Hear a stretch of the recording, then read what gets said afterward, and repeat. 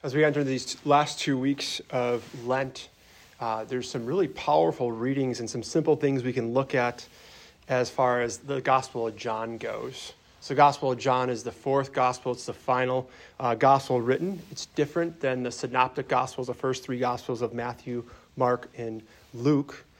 But in the beginning of the Gospel of John, it gives a lot of context of what's actually going on here, because there's two words that are, or should I say it's three words that are actually totally important for us as we enter into this final 2 weeks. So Jesus is moving towards Jerusalem, and people want to stop him. They don't want to see what their sins are going to do to him, but Jesus is a man on mission. And he's always been on mission. It's really a beautiful thing to just see this mission and this desire to go out and bring the good news to those who need to hear it and need to know there's actually a deeper purpose to life. So in the beginning of the Gospel of John, as Jesus is walking about, John, the beloved disciple, points him out. And then two others, they start following him. And he said, "Where are you staying?" He says the words, "Come and see." So they have this invitation, as you and I have an invitation every single day to come and see. So Jesus comes to Lazarus' tomb, and he asks the question, where is he? So this question, and he makes a statement, come and see. That's their answer to him. Where is he? They say, come and see. And that's a question for us to ask just as we enter into the last 2 weeks of Lent is Jesus says, where is Lazarus? Where are you? Like, are you here? Are you present? Or is your mind already escaping? Because God's not there. Or are you focusing on maybe some things you did this past week, as good as they might be, but God's not there. God's only in the present. We have to remember that Jesus is God, and so he clearly knows where Lazarus is, but he wants to see where death is present so he can bring his life into it. I want to say that again. Jesus knows where Lazarus is, but he wants to see where death is present so he can bring life into it, bring light into it. St. Paul talks about this so beautifully today in our second reading, talking about if you're living in the flesh, you can't please God, which means you're living a worldly life, just all full of pleasure. But he says if you're living in the Spirit, God will dwell in you. So Jesus is God dwelling among us. And that's such a beautiful word for us to look at, just dwelling, which means like resting. And how often do we take time to do that? Just to dwell and rest with the Lord, the God of the universe who wants to bring life into all of our darkness. And notice how much easier it is for you and I. Imagine you're walking in your room, no lights on, no phone with the camera light. You're walking around, you're probably going to stumble or walk into something. And it's just a very simple thing, as St. Paul talks about that, as Lazarus is in his dark tomb. St. Paul's talking about living in the flesh, it's living in the darkness. But we have to remember that Jesus, again, he is God, and he is the light of the world. And wherever you're living that's in an area that's full of death or full of darkness, the invitation is to bring it to the light. But I don't mean like just bits and pieces, but all of it.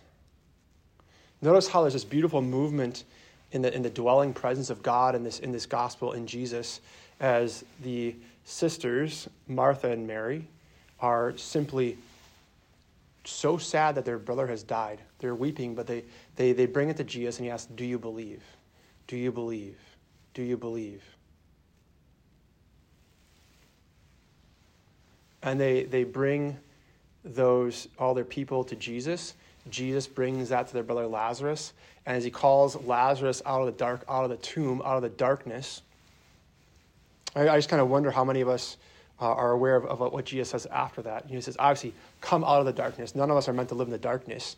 But he moves, and then he says, now you go untie him, which means that you and I have a part to play. So often our culture has kind of formed us just to be kind of consumed with myself. I got to take care of myself. For those who've been on a mission trip this past week, when you serve others, there's a beauty of this forgetfulness of self. So Jesus is inviting us into his mission. But it happens to we have to come and see. There's not always going to be someone to hold your hand. You have to take risks with the Lord. But again, if it's a come and see, it's an invitation. You can stay where you are. You can remain in the dark. And if that's you tonight, or maybe even somebody you know, like, how's that going for you? But if you're living in the light and trying to expose things to light, it can be kind of like, it's kind of hard to do at first. I mean, if you're when someone like flips the lights on you when you're sleeping all night, and it's kind of like at first it's a little bit hard, but then eventually your body adjusts. And you actually want to remain in the light because it's much easier to walk in the day. It's much easier to walk in the light. But as you see people walking in the darkness, as you've come out of the tomb, then you have a role to play to go help untie them, to call them out. But notice how Jesus took time to do something I don't think a lot of us do, is when something tragic happens, he wept. Like he mourned and grieved and had this deep sadness, but he has a beautiful prayer from the heart where he just says, Father, I know that you always hear me. And the same is for you and I. The Lord always hears us. He says, I want to bring about your glory. I do this as a crowd here. I want them to know that I am the Christ. I don't want them to have any doubt that if they bring whatever is in the darkness to me, that I'm ashamed of them. So he calls Lazarus out of the tomb. But then as he calls him out, there's fear. Like Lord, there'll be a stench. He's going to smell bad.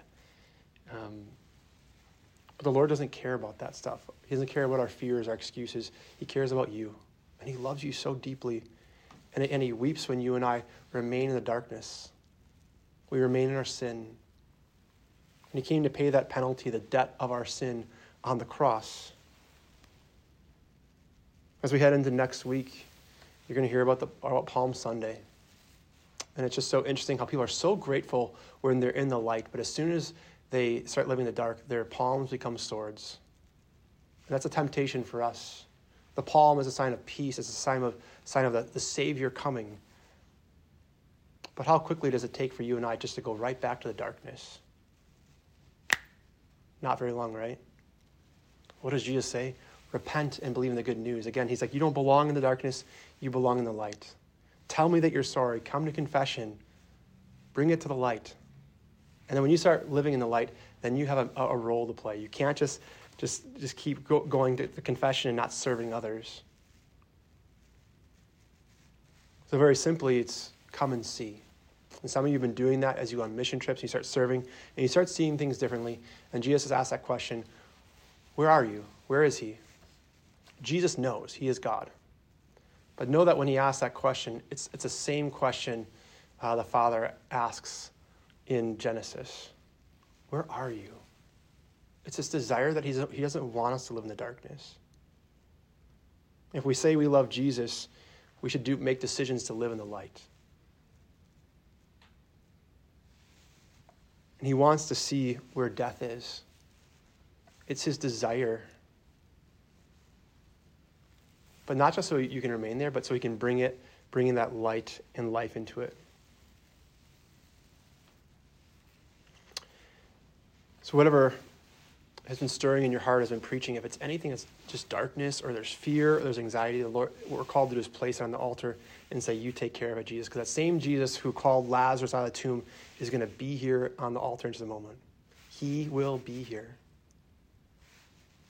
Do you believe that he is the life and the resurrection? He says, I am. Like, that's a good thing, to live in his presence and to receive that light, to let him dwell in you. So my challenge this week, as we're doing challenges each week, my challenge is for you to pray the creed every day.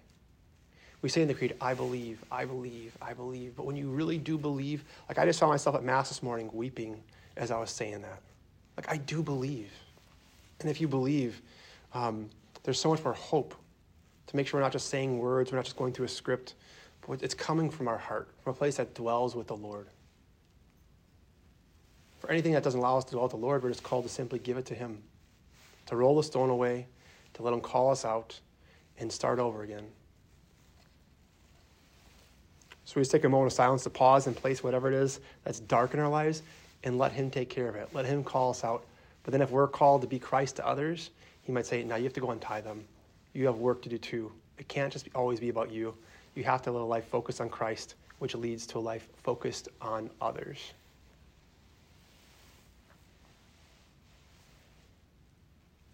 And the invitation before you, you can do whatever you want. But he simply just says, come and see.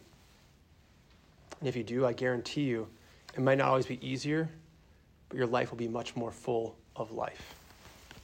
Amen.